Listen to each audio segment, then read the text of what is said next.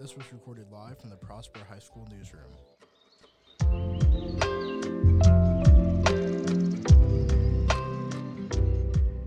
This is History's Forgotten, and I'm Christy Norris. I'm Maddie Moats. And I'm Caroline Wilburn.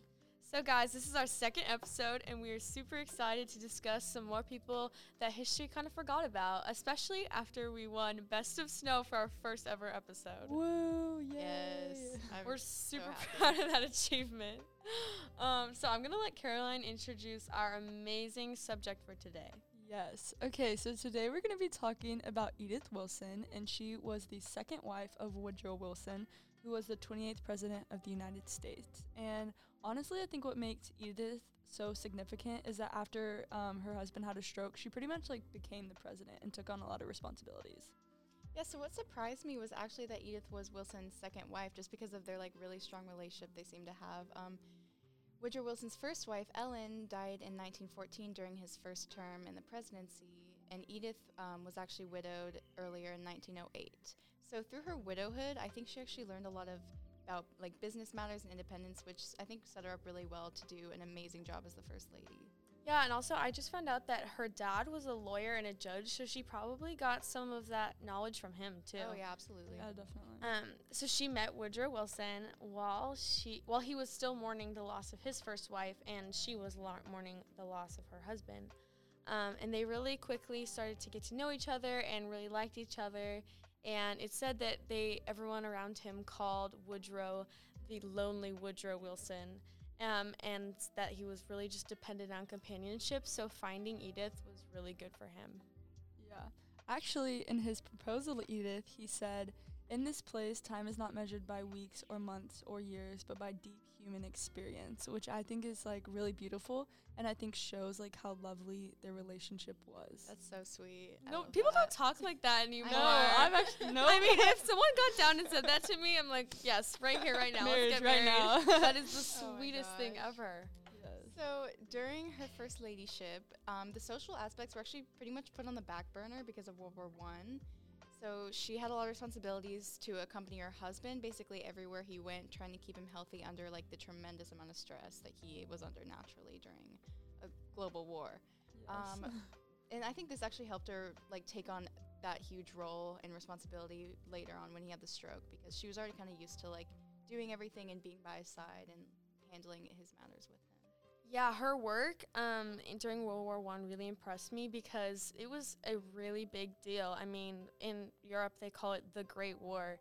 And that helped her because after her husband's stroke, he was left partly paralyzed and couldn't attend important conferences or meeting, couldn't go to meet with his cabinet or anything like that.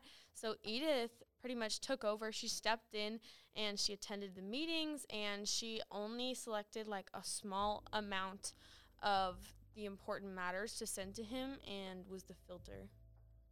Yeah, so did she kind of basically take over being president? I think you could view it like that, but she really stated that she didn't want to take over, but she just wanted to aid him.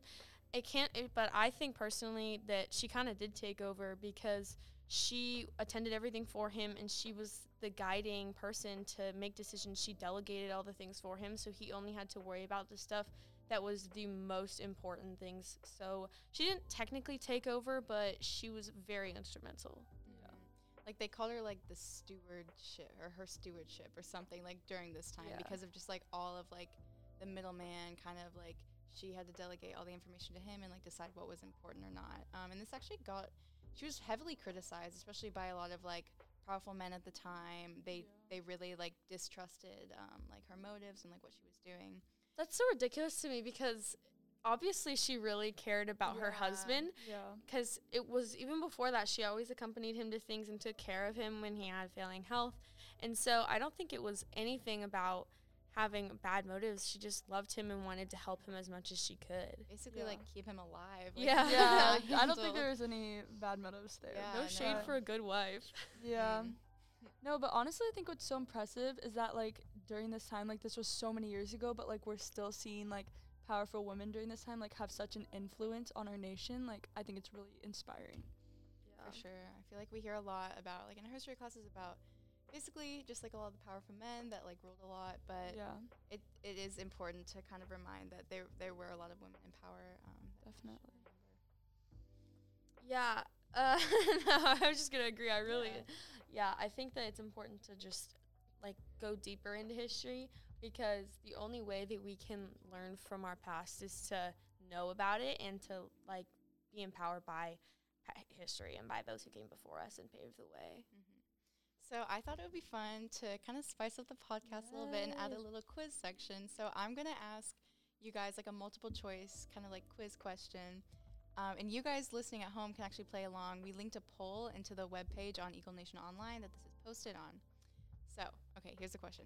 After Woodrow and Edith retired, Woodrow Wilson passed away in 1921. Edith Wilson passed away on which of the following important dates? So A is her 89th birthday, B, the anniversary of her husband's death, or C, her husband's birthday. Caroline, what are you thinking? I'm gonna go with A. I think that's a safe answer choice. I don't know. I think it's A. Okay. I'm gonna go with B because they had such a like strong connection to each other. Yeah, it's like the elephant. Yeah.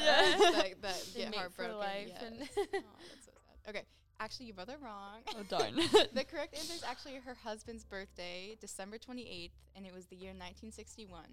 It would have been his 105th birthday, and she was Wow. 89. That's so like all of crazy. the that is pretty sweet. yeah, it's crazy. I think that's really beautiful. Full circle. Well, I think this has been such a fun episode learning more about Edith Wilson. I know I personally didn't know a lot about her, so this was really cool to like learn about powerful women. Yeah, I didn't know and anything about it. Yeah, so awesome. This has been fun. Yeah, well, thank you guys for coming on the podcast as always, and thank you to all of our listeners. We are really excited that anyone listens to this. Yes. Thank you. And we hope that you all enjoyed learning more about Edith Wilson, because we sure did, and we hope you join us for our next podcast. This is Sisters Forgotten. This is Christy Torres. Bye, guys. Bye. Bye. Thank you.